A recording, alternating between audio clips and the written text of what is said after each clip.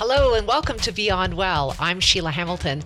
We've released over 200 episodes of Beyond Well, and thanks to you, we are now in the top 1% of podcasts. Not to toot our own horn too much, and we're really proud of some of the shows we've done. We have gathered up a few of our best episodes on depression, and we want to make sure you've had a chance to hear them all. But first, we want to thank our sponsor, Active Recovery TMS, your choice for TMS in the Pacific Northwest. There is no reason for anyone to suffer from treatment-resistant depression with the technology of transcranial magnetic stimulation now available and covered by most insurances. For more information or to figure out if you qualify for treatment, go to activerecoverytms.com. This is Beyond Well, highlighting past episodes on depression. This week, featuring the incomparable Andrew Soloman.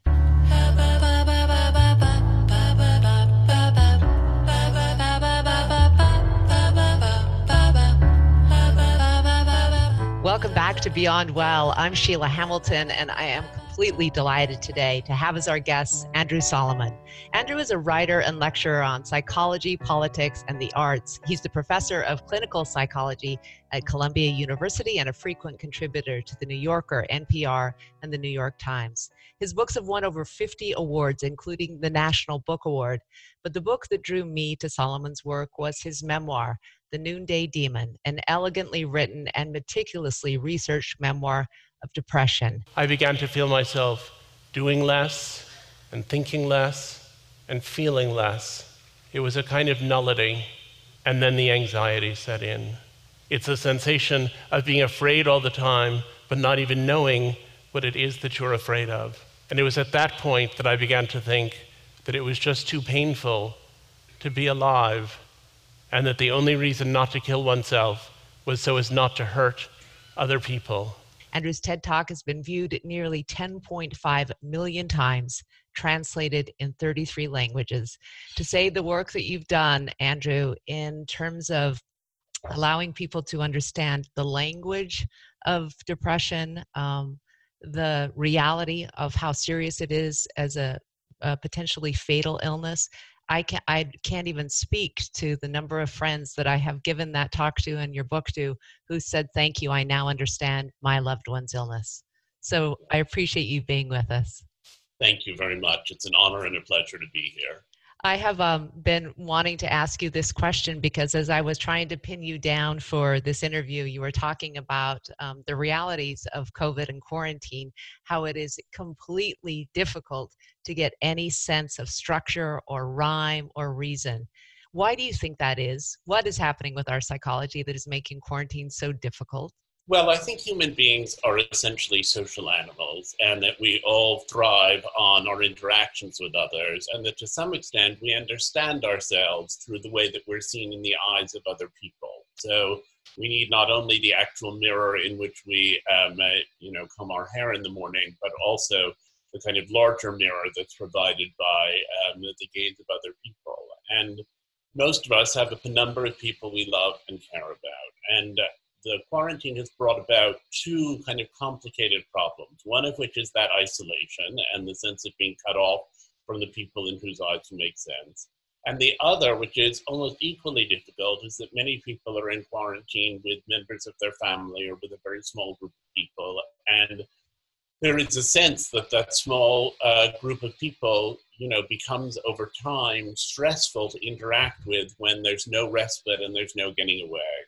So Sartre famously said that hell is other people, and I think hell is also the absence of other people, and I think we're dealing with both of those problems at once right now. Wow, that is stuck with a small group and away from everyone else. That is one of the most brilliant descriptions I have ever heard. I've never heard it summed up more aptly.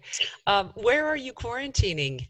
We're quarantining in Rhinebeck, New York, about 2 hours north of the city, where we have what was previously a weekend place, but where we've been in residence since March. And so you're with your husband and your son, I imagine, right? I'm with my husband, my son, and my husband's best friend who lives with us, who's sort of my son's surrogate grandfather. He's older than my husband and is filled in that role. So, Andrew, I'm very curious about the next steps of this quarantine, whether or not you believe that in order for us to maintain some semblance of our mental health, we're going to have to start gradually expanding our quarantine bubbles to include other trusted members of our community groups, our friends, relatives. The concern is that we've placed a great deal of emphasis on our physical health, which is without doubt better if we remain remote from other people and stay in strict isolation. And our mental health, which I think requires a certain amount of interaction with other people. And while I would never want to compromise any of the recommendations that exist in terms of our physical health, because they're obviously absolutely essential, our mental health also requires a certain amount of care and sustenance. And there are people who feel adequately connected by the process of having Zoom conversations like the one we're having right now. And there are people for whom that's insufficient. I had a letter a couple of weeks ago now from someone who wrote to me with the story of her best friend, who had kept saying, I'm all by myself and I'm finding it so difficult and I'm struggling and I'm feeling depressed and so on, and who finally killed herself. And so I think there are people for whom the isolation can be very toxic. There are people who will die of COVID without even having it because they're dealing with so much isolation. And I think it has to be taken on a case-by-case basis. Some people need a small expansion, some people need a larger expansion. I think some of the passion and fury that we've seen just lately in the protests that have taken place since the brutal murder of George Floyd have had to do not only with people's deep feelings about racism and prejudice in this country, but also with a feeling of being craved by isolation and having a cause that has involved gathering in large groups of people has felt crucial and essential in a way that it might not have in more ordinary times. Yeah, I was going to ask you about that because, your city, New York, is like ours, Portland, Oregon, just with so much tension, so much rage, so much bubbling underneath the surface. And I wondered how much of that was the impact on people's mental health during quarantine. Have you actually seen any kind of really good research that's been done in terms of the number of people who are out there protesting, like what their true causes were? So many of them have already lost their jobs. So many of the people in Portland were already living in poverty. So many were already dealing with anxiety and depression. And it was almost like this was the perfect catalyst for them to also talk about the inequities in their lives. I think that's absolutely right. And no, I haven't seen anything reliable, but those protests have been going on for, at this point, whatever it is, a week or 10 days. And so it's difficult to do research. Also, I think it will be difficult to do research because I don't think people always know exactly where all of their passion and feeling are coming from. They certainly don't know in the immediate moment when they're feeling it, so they may know in retrospect. I think that the issue of police violence and racism has been an important and urgent issue in the United States for a long time. And I don't want to trivialize the authenticity of people's fighting against it, or even the nobility of people's fighting against it, on the basis that it's all really just a manifestation of what a hard time they had with COVID. But I think that COVID has been part of the fuel that has driven people out into the streets. And I think that process of being in a large group of people with a united good purpose and working together has taken on an aura of fervor, which has been at the very least informed by the isolation that preceded it. Yeah, I've been worried about my friends who had underlying conditions, including diabetes, including heart disease, including depression, including anxiety. And the messages that we're getting from the government never really attend to people's mental health. They don't talk about the potential worsening of people's depression or anxiety as if it's an illness they need to be concerned about. And yet others are saying this will be the long tail of the pandemic. The mental health crises will be the long tail. How do we begin to get people to understand that mental health implications will be just as costly, if not more, in the long run? Well, in the first place, that's been very specific to our government and to, I think, the general incompetence with which it's approached this crisis. There's a perception that somehow the mental health problems affect those who are weak and in some sense worthless, and that the physical health problems may be affecting people who are strong and vital. There's a lot of prejudice built into it. When the COVID crisis began in Wuhan, the Chinese government moved thousands and thousands of mental health workers into Wuhan to help people deal with what they knew would be the mental health piece of the problem. Wow. Nothing like that has been undertaken by our federal government, though some state governors have made gestures in that direction. Presumably, and I don't have a crystal ball, but presumably at some point this virus will be brought under control. At some point we're going to be able to treat it, or we're going to be able to vaccinate against it. But I think it's going to take a much longer time to deal with the residual mental health complications. And I see them everywhere. I mean, I see from my father, who is nearly 93, the presumption that the life that he knew in New York, he'll probably never get back to in the way that he knew it. And he's sad about that, though not depressed. I see in my son, who's 11 years old, the stress and the difficulty of not having direct interaction with his friends when his friends have been so defining and so crucial. He hasn't really seen another child in 2.5 months. And I see it in myself and in my contemporaries. I think there is altogether a sense that people are fraying around the edges, that when I talk to people, there's a lot of talk about how difficult things are. The mother of one of my son's friends wrote me the other day and said, I can't get my son to get dressed. He just wants to wear his pajamas all day. I don't know what I should do. I think these children are going to grow up with a sort of strong influence from the crisis.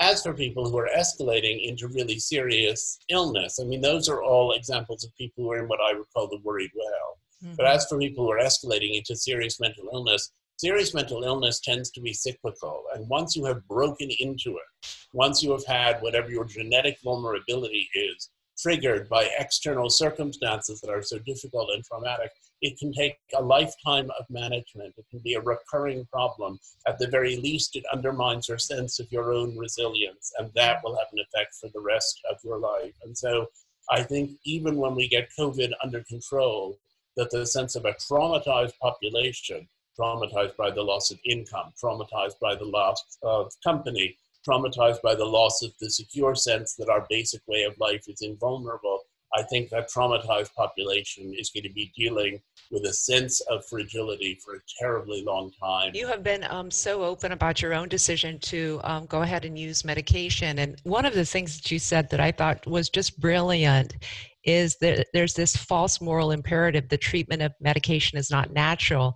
It's so misguided. It'd be natural for people's teeth to fall out, but nobody is militating against toothpaste.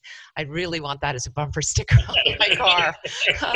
But I'm wondering, because I have noticed that many of my friends who take medication regularly and do very well on it are not doing well under COVID circumstances. And so what's your advice for people in terms of how to maintain a semblance of your wellness during this time if the medications are not doing what they should have done before? Would you say that this is a time to be talking to your doctor about increasing, adding on? How are you managing it? Well, I would say, first of all, that people have the idea that taking medication is somehow a sign of weakness. As I said a moment ago, that's been the position, I think, of our government. Actually, it takes a lot of courage and a lot of determination to figure out what your vulnerabilities are and to figure out the best way to address them. So people who are taking medication should not feel bad about taking medication. They should not feel bad about increasing or supplementing the medications that they're on. And people who don't take medication should bear in mind that getting through this crisis in a state of adequate mental health will leave them better prepared for life on the other side. And that the supposedly courageous thing of not taking medication may leave them very vulnerable on the other side. I don't think medication is right for everyone. Some people have terrible side effects. Some people don't get good effects. Some people have other ways that they want to address the problem. But I don't think anyone should feel afraid of medication. For people who are on medication and not doing well, those are people who are vulnerable to depression. That's why they're on medication in the first place. Yeah. And depression always represents the meeting of your vulnerability, genetic or otherwise, and triggering external circumstances.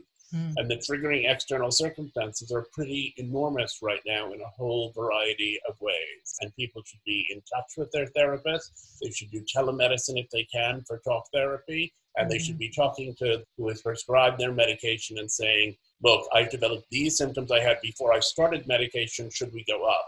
I've developed these symptoms, which seem to me to be very bizarre and which I've never had before. Is there a medication that will help me address them? And just do whatever you need to do to get through this crisis. And if you want to undo it when the crisis is over, you can undo it when the crisis is over. But in the meanwhile, don't let yourself go to pieces. It doesn't help you. It doesn't help anyone else. You also gave some really beautiful advice about people who say they just want to muscle through these crises. For a person who said, look, I'm just going to try and see if I can get through the year. And you talked about you'll never get 37 back. I want you to talk about why that this pretty much American belief that we should muscle through these illnesses exists and what we can do to counter that belief. Well, we still live in a society in which mental health and physical health are treated very differently. They're treated very differently in ordinary conversation. They're treated very differently by the insurance industry, despite laws that were supposed to change that have been passed some time ago and have proved largely ineffective, or at least somewhat ineffective. There are all kinds of situations in which the stigma attached to mental health remains there. And there is a sense that the great American is kind of Daniel Boone and is out exploring and is facing every danger and is coming through everything, smelling like a rose. I don't know if Daniel Boone smelled like a rose, but in any event, you have the general idea. And I think we want people to be strong. And I think that people who are having a difficult time are threatened by the evidence of other people's weakness, that it often attaches to a weakness within those people. But I also think that there is a kind of misapprehension that getting treatment for depression or anxiety or any of these other problems is somehow a bridge that you cross and then you can never come back, that you've gone over the Rubicon and there will be no return. And people think that you become this different kind of person. You become a person who is reliant on therapy. You become a person who is reliant on medication and you'll never get your integrity back. And I always say to people when they're in that mode of saying, I'm going to tough it out, try taking medication or try doing therapy or try whatever it is that you might want to try. And if it helps, great. And if it doesn't help, you can always go back. And if it helps, but you somehow decide you don't like the way it makes you feel, give it a few months and see what your overall sense of yourself is like, and then you can change your mind. It's not this permanent, unsolvable, never again will you be your true self. People somehow think that medication actually changes your personality. And there was a wonderful cartoon some years ago in the New Yorker in which there's a woman in a psychiatrist's office saying, Doctor, the medication isn't working. I still have feelings. And I think we should have feelings, and we do have feelings, and we have a lot of feelings when we're on medication. And it's not like the medication makes you lose all of the feelings you have. But I sometimes said to people, when I was really depressed, I felt incredibly sad about having to take a shower, and I felt incredibly overwhelmed by using the telephone. Yeah. And I felt incredibly stressed by having to deal with a friend who'd stopped by. And now I feel incredibly sad about environmental catastrophe, and I feel incredibly frustrated by the persistence of racism in the United States of America, and I feel traumatized by climate change. And I feel like those are things it is a better locus for one's anxiety and despair and hard feelings and grief. And having your grief available to address the problems of the world or to address, the loss of somebody you love or the people who died or even the loss of your job, being available to deal with those things instead of being utterly overwhelmed by pulling yourself out of bed and changing out of your pajamas. That's actually the nature of vitality, and vitality is what we're after. Oh my God. Just want that to sit there and let people be able to process that, because you said so much that's so important. I have wondered if the recent polls by the Kaiser Family Foundation that show 50% of Americans now saying they're suffering from some mental health disorder to be a positive thing in some way, that perhaps people are waking up to the essential nature of our interior and how we should be minding it. Do you think there's anything positive about this, Andrew? Well, I mean, it's obviously not positive that so many people are having such a hard time. You Yeah. know, my heart goes out to the people who are struggling and suffering, and if we could make their depression remit, it would be fantastic. Yeah. But if people are willing to acknowledge their depression or their anxiety or any other form of mental illness or distress that they're experiencing, that really represents significant progress. And I think that it's difficult for the stigma to remain so acute about a condition that's affecting half the people in the country. Yeah. There's a point at which, if you're looking at your TV, if you're watching online, if you're paying attention, you know that this is happening to almost everyone.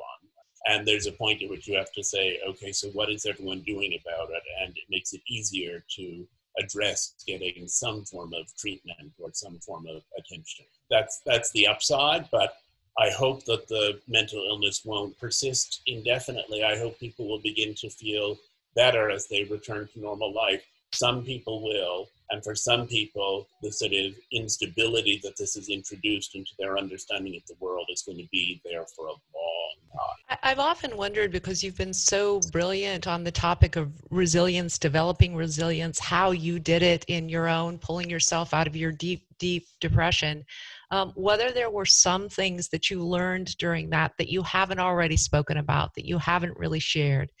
Is there something that would be applicable to people's lives today that might help them? Well, I would say that the first thing is to understand that depression does exist very widely. I think it's important to understand that it exists on a spectrum. I think it's important to understand that the opposite of depression is not happiness, but vitality, and that a lot of what you experience in depression is not feeling sad, though you may feel sad as well, but feeling overwhelmed and unable to deal with the basic business of your ordinary life. And so if people can be awake to that, then they can say, oh, the fact that I have all this time, but I can't manage to give my kid a bath, that's actually a loss of vitality. And even if I'm not sitting in my room crying, it's a sign of depression that I should address. If people are able to say, oh, the fact that I feel this level of concern about what's going to happen to my job on the far side of what happened has now escalated beyond reasonable concern. I just wish people could be awake to those transitions and understand that most of us are experiencing more sadness and more sense of being uncertain about the future because we're in a sad situation and our future is in fact very uncertain. So there is a kind of rational response. But when that rational response affects your ability to do what you need to do to address the concerns that that response pertains to, then you've developed an illness or a situation that requires some address. But if you just feel generally sad about the state of the world, that's fine. If you feel like you're so sad about the state of the world that it's impeding your ability to improve the state of the world insofar as you can in your own particular and perhaps miniature way, then that's the point at which you really have depression. I want to talk about, because it's Gay Pride Month, and this is a wonderful, generally time for celebration and parties and parades, and obviously that's not going to happen. So how can people still be supportive of one another, still celebrate the gains that have been made, and also to provide some hope for activists that are out there still working? Well, it is Gay Pride, and it's been kind of heartbreaking getting all of the messages that I get from all the gay organizations that I'm involved with saying, you know, instead of having a parade, we're going to have a Zoom call on Wednesday for 20 minutes. And it just feels to me like that's not much of a fiesta. Right. I think that it's a difficult time for gay people. More gay people are single. People who are in the LGBTQ community are more likely to be impoverished. There's a lot in the media about middle-class white men like me who've managed to get married and live pleasantly and comfortably, but an awful lot of the community, particularly are LGBTQ people of color who are living in situations in which there's very little tolerance for them. Yeah. I think a lot of people are turning in this moment for comfort to religious institutions, and the prejudice against gay people in religious institutions remains very ingrained, and that gay people who are experiencing that kind of prejudice may feel cut off from the reassurances that might come in the belief that there is a God who has a purpose in all of what's going on. There are many ways in which I think it's difficult for gay people. But I have been impressed in this month also at how much evidence I've seen of gay people reaching out to one another, of people who are LGBTQ, who are in one way or another trying to come together in groups and to bring about support. And while it is depressing to have Pride Month during the quarantine, it is, on the other hand, encouraging that during this quarantine, at least we have Pride Month, and it gives us an occasion to reach out to one another and to celebrate our ways of life and not to feel as lonely and cut off as many people, especially outside of major urban centers, often do. Andrew, I could talk to you forever, but I promise to keep this at half an hour. And I promise I will circle back with you from time to time, because honestly, I think in terms of a voice that really, really speaks to people from deep, deep lived experience, but also just your exhausting research that you do on these topics, it makes you almost the perfect person as a spokesperson for those of us who would like to see more attention paid to mental health. Thank you again so much for being with us, and continued safe quarantine for you and your family. Thank you, Sheila. This has been a lovely conversation. And that was the show. Thanks for your support of Beyond Well. If you like what you hear, please give us a review on Apple Podcasts and spread the word to your friends. If you want to reach me individually, you can always reach out at Sheila@Beyond Well Media. And I hope you make it a great day. Fora Health is a nonprofit alcohol and drug treatment center in Portland, Oregon that has been helping youth, adults, and families for nearly 50 years. They offer compassionate, comprehensive, and affordable care for everyone, regardless of background, orientation, or ability to pay. Fora recently opened a new state-of-the-art campus in Portland's Southeast Gateway District, and the entire campus is healing and supportive. You can find out more about their full array of evidence-based therapies for drug and alcohol treatment at www.forahealth.org. If you or a loved one needs support, there are many options and personalized approaches to care. Reach out to Fora Health at 503-535-1151 or see the show notes for more details.